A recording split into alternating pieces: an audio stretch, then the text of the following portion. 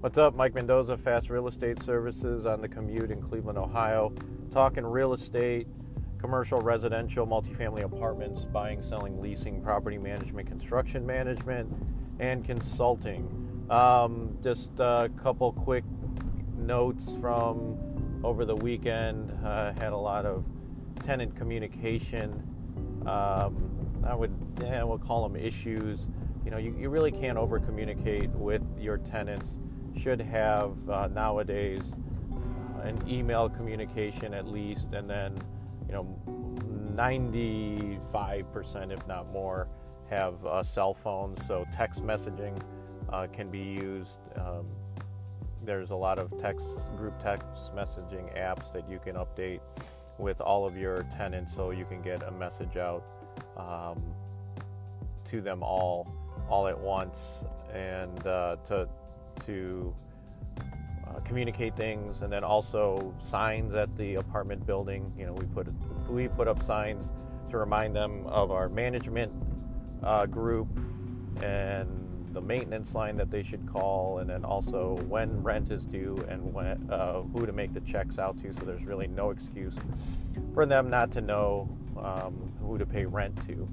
So if there's messaging apps that if that's the only way you can get a hold of people, off their Facebook or Instagram, then that should be looked at. The theme of it is there's no reason why your tenants shouldn't be getting information from you in some way, shape, or form. Now, we try to do everything first through email, and then to make sure we get the message out. Text messaging, obviously you can call, but that's a manual process. If you do have a voicemail system where you can call everybody from their phones and it leaves a automated message, then that's the way you should go. I don't think we can do that right now, but I'm looking into those automated voice messages. So we had a tenant that didn't get the message that we changed the lock on the front door to match the back door, so they only have to use one key. We're trying to do a favor for the tenant, so they only have one key to get into the building. Plus, we've changed the lock so that we can change the key if needed, if there was a security issue or had a bad tenant that we evicted that we don't want to have access to the building.